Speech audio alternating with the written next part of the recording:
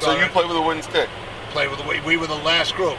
Jimmy Ullman, my senior year, devised the first plastic stick in UVA. His team came out with all the plastic sticks. We all played with wooden sticks. There was no plastic sticks. Welcome to the Fred Opie Show, where we learn how to make a difference on and off the field. I'm your host, Fred Opie, a former Syracuse University and U.S. national team athlete, now historian.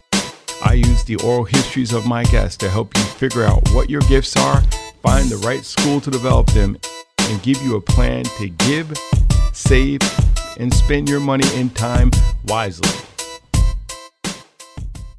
I have a show today, and it involves the traditional stick. And it came from a car ride I had with Coach Paul Wareham, 2011. We're driving along in the car. He's taking me from Herkimer after some event down to the airport. I mic him, and I start asking him questions. And he starts reflecting on playing lacrosse in the late 1960s. I guess he graduated in 72 from Cortland State. In the process of talking to him, he says, we were the last generation of college players to play with wooden sticks. On this week's show, The Traditional Stick, you'll hear the voices of Paul Wareham, Hall of Famer, Mike Woolvogel, who was a teammate of Paul Wareham at Cortland State, a Hall of Famer, won a national championship under Hall of Famer Richie Moran before he went on to be the head coach at Yale University. Emmett Printup, the Thompson brothers, Jeremy Thompson, Jerome Thompson, and Lyle Thompson, all talking about the meaning of the traditional lacrosse stick. We'll also hear an interview done live on the sideline of a game with Elf Jacques, who is a stick maker in the Onondaga Nation. So these are all part of the podcast in answering the question, what is the meaning of the traditional lacrosse stick? And it all starts out with an interview with Paul Wareham, self-described, along with Mike Woolvogel, as the last of the college men to play with the traditional stick. And they talk about going to the reservations in the Syracuse area, actually going into the woods, picking out the stick, and then the 6 to 10 month process that is described by Elf Jacques in making that stick. So that's all a part of this week's show. Go to fredopie.com, take a look to the link to the podcast, and listen to some of the shows on there. Look for other videos of our live interviews on the Fred Opie Show that are available on Facebook. Share them via Twitter, your Facebook page, email them to people, let people know this is the content that I'm producing, and I hope you enjoy it as much as I do actually producing it. We go up to Syracuse, and Jack Emma had me wired. This is your sophomore year? My sophomore year at Cortland, so that's 1970. And he kept poking me in the chest and telling me how the defensive man, Joe Ehrman, there was... Joe Ehrman was that? Joe Ehrman was there. A whole bunch of really tough, Ethan Klausner, tough players. Tough Syracuse football, lacrosse guys that Coach Simmons got to play, lacrosse, but they weren't funded. Yeah. You know what I mean? Coach Simmons, to be honest with you, was lining the field. Yeah. You know what I mean? With paint on his shoes as he's coaching the game. Yeah. And Klaus was like a 6'4", 6'3", 225, 230 pound. I was like a 6 foot, 160 pound kid. Yeah. And Ethan was brutal. And when we crossed to shake hands, I said, "How you doing, you big fat piece of..." Oh, you didn't. Yes, I did. At the beginning of the game. Oh, God. Right? And, he says, "This one's mine." You know what I mean? And I scored. Is he a football guy or lacrosse guy? Football guy. But he could play lacrosse. Uh-huh. And I scored like the first 3 goals of the game. And who was your feeder? Well, there was Richie O'Leary, Uh-huh. who wound up running the intramural program, which is one of the largest intramural programs at Notre Dame. Okay. Richie was unbelievable. And but Syracuse slowly, with the Doctor brothers and those guys, started to come back. Oh, okay. Right? And now they were getting to me. I was a crease man, and they were lumping me up pretty good. I mean, when the ball was thrown inside, I was pissing off a bunch of them because I was mouthy and the whole thing. Yeah. And by the middle of the third quarter, end of the third quarter, I wasn't so mouthy anymore. I mean, we didn't have real good shoulder pads in those days. The arm pads. How was Joe Ehrman? Joe was good. Really? Joe was meaner than he was, as he exhibits in his books. But good footwork and... Oh, yeah. Oh, real good footwork. Started for the Baltimore Colts. I mean, great feet. This let me finish the story. You don't got enough frickin' tape for this one. That's where Jack Salerno and Dick Finley and all these Hall of Fame Long Island guys had played years before, so everybody knew about Syracuse. And these guys were now taking over the game. They had beaten the living crap out of me. And at the end of the game, the two defensive men, they said, when this one's over, he's mine. You know what I mean? Like they were going to beat the living crap out of me on the field. And now I wasn't that tough, skinny guy anymore, you know, from Freeport. And Syracuse wound up winning. And as soon as the game ended, I ran to the bus. And I had never done that in my life before. And I played against Hempstead and Roosevelt and some really tough teams.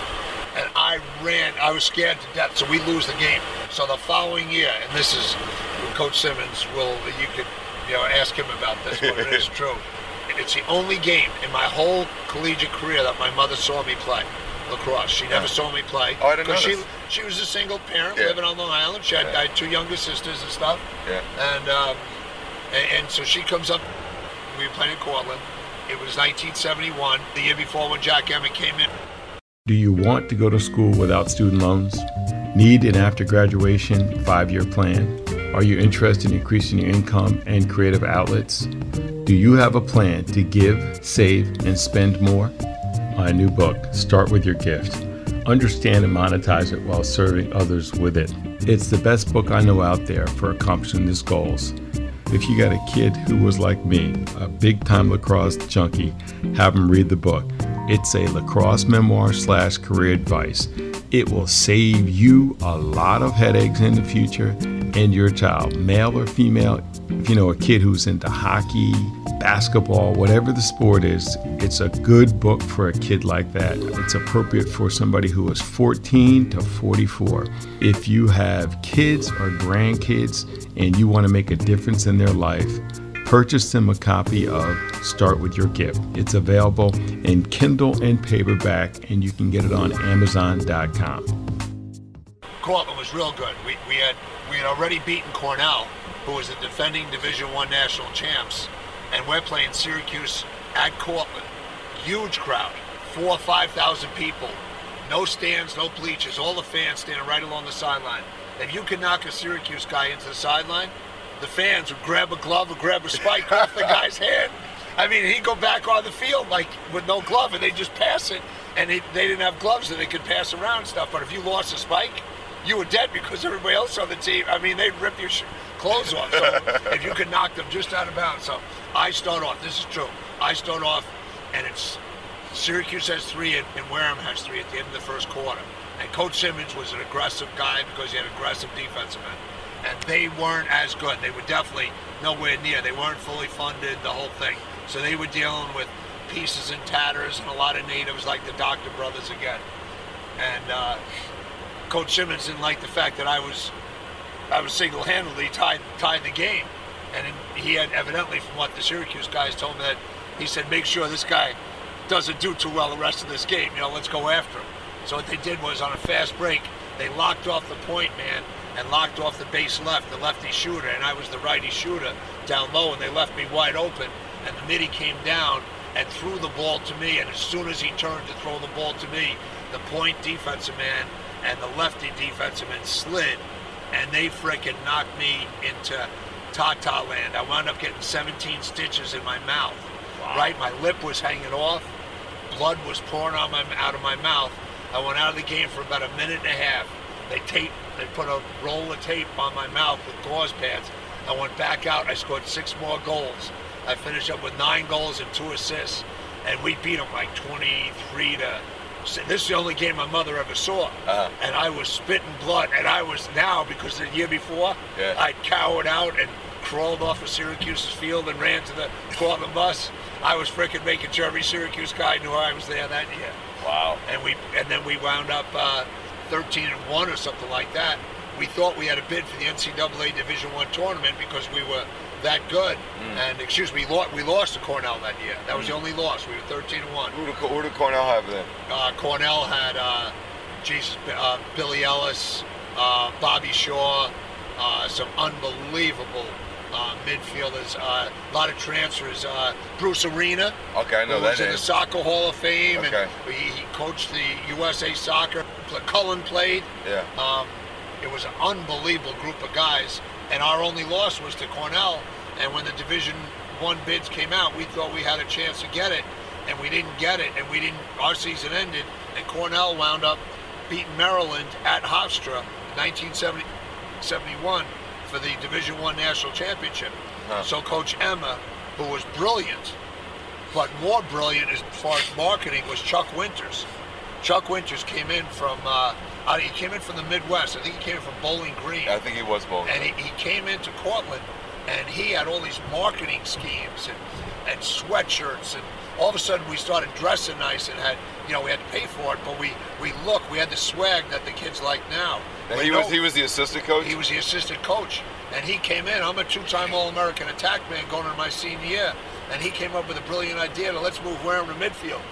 Start with your gift. Understand and monetize it while serving others with it. This is my latest book. Here's what people are saying about it. I wish I could have read your book years ago and had the wisdom to put its strategies into action. There still is time to apply it to my life, but my boys will know the book well and at an early age. It provides principles on how to handle their college recruiting selection process, focusing on finding what their gifts are and working from there. That's from Bill Adell, a former UMass All-American, MLL, and NLL player. Read a sample chapter of Start With Your Gift on my website, fredopie.com. Welcome back to this edition of The Fred Opie Show, unpacking history to positively impact the future. And I said, wait a second. Well, what happened to the long pole? I didn't lose it, so they could run me on the wing on a face-off. I truly, in my mind, if anybody can prove me differently, I was truly the first long stick ever to play lacrosse.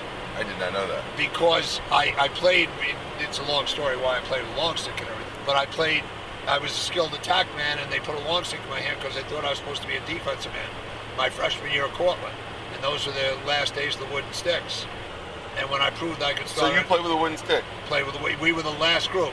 Jimmy Ullman, my senior year, devised the first plastic stick in UVA. His team came out with all the plastic sticks. Time out. That plastic stick idea. Emmett Print Up. The first plastic stick was developed by the guy that was doing wood sticks in Tuscarora by the name of Wesley Patterson. He came out with the first plastic stick. The plastic stick business killed his business. The first plastic stick was made in Tuscarora by Tuskegee Crafts. And what year about did this happen? Early 70s. And you're Tuscarora, correct? Yes. We all played with wooden sticks. There was no plastic sticks. And what was perfect for us, the Indian Reserve, we just drove straight up 81 to Nedrow.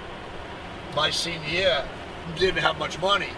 I wanted to buy my own stick. I didn't want to be given one by the school. Yeah. You know what I mean? Because the school would buy them in bulk. Yeah. Because they had to use them for phys ed classes. So we'd use them first, the team, and then when they broke, you'd fiberglass them to make them stronger and heavier and stuff like that. Uh-huh. But I wanted my own, so I went up to the Louis Jocks, up at the Nedrow Native Reserve, and I went up, and I'll never forget this, and there was a young girl, and girls, they couldn't touch a lacrosse stick. Traditionalist native. Let's clear this one up. Emmett Print Up. Even though I'm a native of the Americas, not Native American, native of the Americas. There was a little girl sitting there. She's about 13 years of age. She went up and she took me out into a field where the trees were growing. I picked one, and she said, "No, I don't think that's a good one." And we kept walking, and she picked another one. We cut it down. I told her how long I wanted, and I told her how many strings and how many holes I wanted across the top. Well, I always got two sticks from up at Nedrow. Mike Woolvogel.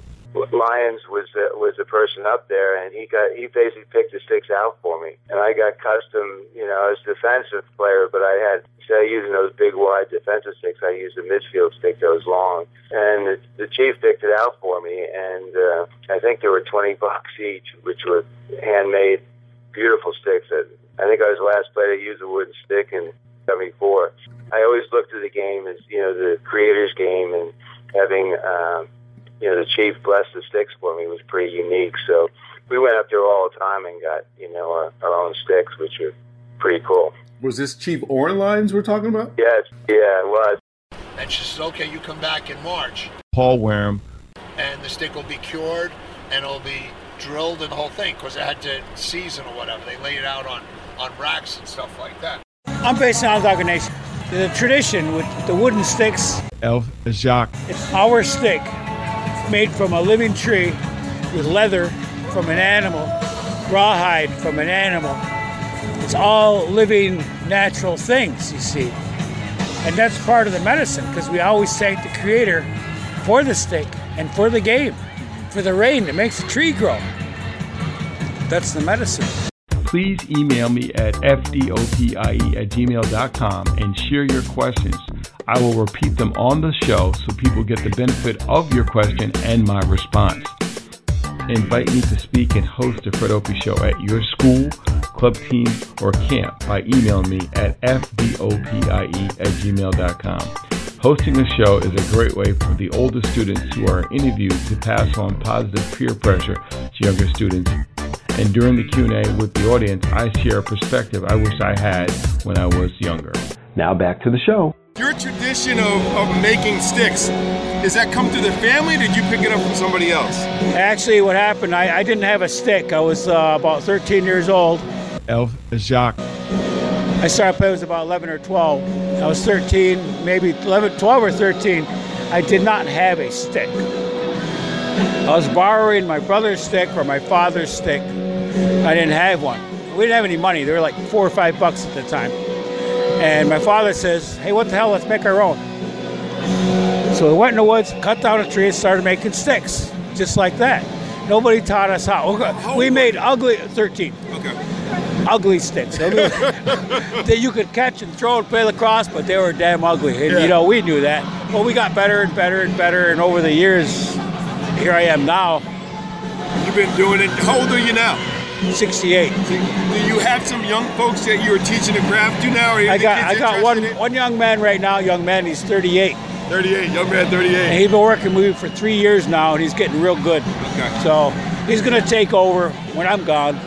So. And how long does it take you to make one from harvesting it from the woods to putting it together? From a tree to finish up to ready to sell is like 10 months. 10 months. Yeah. Because you got to bend the wood and you got to shape it and dry it for a month to 2 months. Then you bend it. Then it sits 6 months after drying, and that's 7 or 8 months. No, what?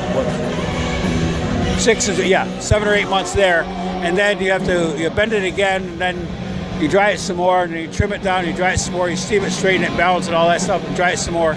Then you drill the holes and sand it and net it and all that stuff, and you're talking like 10 months. First time we're supposed to be inside. Paul Wareham.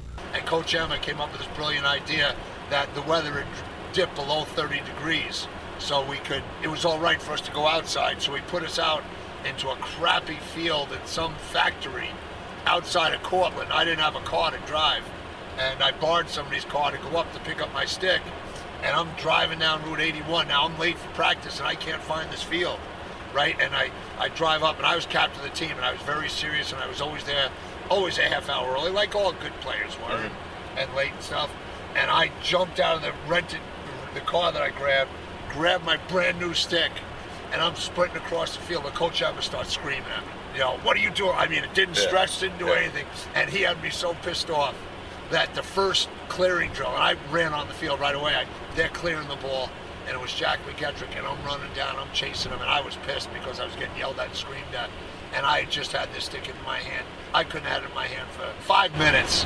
And I checked the kid's stick, and the ball went out, and the stick just splintered and flew. And I had waited for 6 months for this stick. So we went back in fiberglass, and you took both fiberglass, and the stick was so heavy I couldn't even play with it. 10 months to make it. In U.S. culture and society, if a U.S. flag gets ripped, you're supposed to burn it. What do you do with a stick that took 10 months to make and you see it break? Is there a tradition of what you do when the stick breaks, or what do you do? Besides cry. You cry and then get another one. Elf Jacques. But there's no tradition of bending it and playing with it? No. But you know, our men, our people are buried with their stick. Oh, really? Yeah. Okay. Not a plastic stick. A wooden stick. Wooden stick. Yeah. Thank you very much for taking the time out to speak with me. Well, thank you, Opie. Thanks for recognizing me and talking to me. I'm undercover. You weren't supposed to see me. Hey listeners, we want to make you aware of the Jim Brown 56 Lacrosse Challenge. Donate $56 or more to the Uganda Lacrosse Foundation at ugandalacrosse.org. 56 was Brown's Syracuse lacrosse jersey number. Purchase a copy of my lacrosse memoir/career advice book, Start With Your Gift. Post a picture of you holding your copy of the book on Instagram and tag me, and I will donate 10% of the proceeds of your purchase to the Uganda Lacrosse Foundation. It will advance the initiative of getting lacrosse into the Olympics. For that to happen, lacrosse has to exist on all the continents on the globe, and Africa is the last frontier. Your tax-free donation will go a long ways in helping spread lacrosse from not just being the fastest game in the United States, but the fastest growing game across the world. And Jimmy Ullman had created the plastic sticks, and a couple of guys on the team, Paul Wareham, started using plastic sticks because it was just a head with the wooden shaft, but it would rattle and stuff like that. It wasn't really well made, and I tried a plastic stick and it didn't work, and I went back to my old wooden stick. My story is, there was no lacrosse, no wood stick given to me in the cradle at birth. My father died when I was 7. He was 82nd Airborne. My father's father, he passed away when my dad was only 4, I think, in World War II. Usually lacrosse players are it's passed on down, grandfather to the father to the kid. My father was a great African warrior. He wasn't allowed to play lacrosse because my grandmother told him that it's a game for drinkers. And I believe my father grew up in a household when he was younger in Baptist. He wasn't allowed to play lacrosse. My great-grandmother was a survivor of those boarding schools. The schools that Emmett is talking about is schools that mainstream society used to culturally castrate Native Americans. Many of those same schools, public schools, did the same thing for African Americans. 10% of the children that were taken to those schools were never heard from again. The Euro-Americans really had a game plan. How I got into lacrosse, I went to a bazaar on our reservation, a winter bazaar, from a quarter that fell on the road in front of me during my walk to the corner. So I went into the bazaar. The only thing I could buy was a raffle ticket. So I buy a raffle ticket and I have a seat. I'm not going to look around at the tables because I have no money on me. Hour later, they call my name. I go to the stage, and what I won was a Patterson wooden lacrosse stick. That's how I got into the game of lacrosse. Just from hanging out with all the boys over the Iroquois National years and the importance in what their sticks meant to them. Strong traditional beliefs, which is good. But my story was different. Through my experience growing up I happened to be a goal scorer. I kind of got the USA treatment with the wood sticks myself. That was the way you stop a goal scorer, bang them around. And that's my experience with the wood stick. I respect the players that know more about it, and they still practice it today. A lot of guys play with the plastic sticks. When they have their medicine game, the wood stick comes out. My experience with the wood stick is, and that's all I can say, was pain, trying to stop the goal score. What are the various meanings of the traditional stick to you? Secondly, I'm asking this on the backdrop of remembering the first year that the Iroquois national team competed in the World Games, and that was in Perth, Australia. Your first time playing, my first time, and only playing. And I remember that the Iroquois defensemen all played with the wooden sticks. And with me, with real bad tendonitis, I decided to sit out the game versus your team, the Iroquois National. And Lord, let me tell you, I was very happy to have sat out that game. Oh my God. It wasn't the motif of laying lumber. They were laying lumber. That hurts when you get hit with a plastic stick with a wooden shaft or aluminum shaft. It hurts. But a wooden stick and a wooden head. So what is the meaning of the traditional stick? And do you remember at all defensemen saying, we're going to play with a traditional stick? Emmett, print up. The reason the woodies were brought out is all of our opponents that we play usually have the refs on their side. The wood sticks came out as an equalizer, even like with the athletic ability like the Team USA. So the Canadian boys are kind of used to that, but like USA, just run. You got to put it to a different level. I believe there were 16 long poles that were wood. By halftime, I believe we're tied with USA, but we broke all of our sticks. The second half, USA kind of batted up a little bit. The fear factor was the equalizer was gone. The tradition with the wooden sticks, the medicine. Elf Jacques. Because it's the creator's game. The girls shouldn't be playing the medicine game or using wooden sticks. There's medicine in that traditional wooden stick, and that carries on, to wherever you go. Jeremy Thompson, Jerome Thompson, and Lyle Thompson. It's a sport known as today, so if my child, my girls, decide to play lacrosse, use it as a vehicle to go to college, by all means. I don't want to hold them back from that, but I can tell you that she knows not to touch a wooden traditional lacrosse stick. For me, no, I don't let my daughter touch any kind of lacrosse stick because I just feel like it's the way I was brought up that it's wrong. So I don't let her touch any kind of lacrosse stick, whether it's a traditional one or a plastic one that we use these days, just because I feel like it still holds that sacredness that we carry for the game of lacrosse.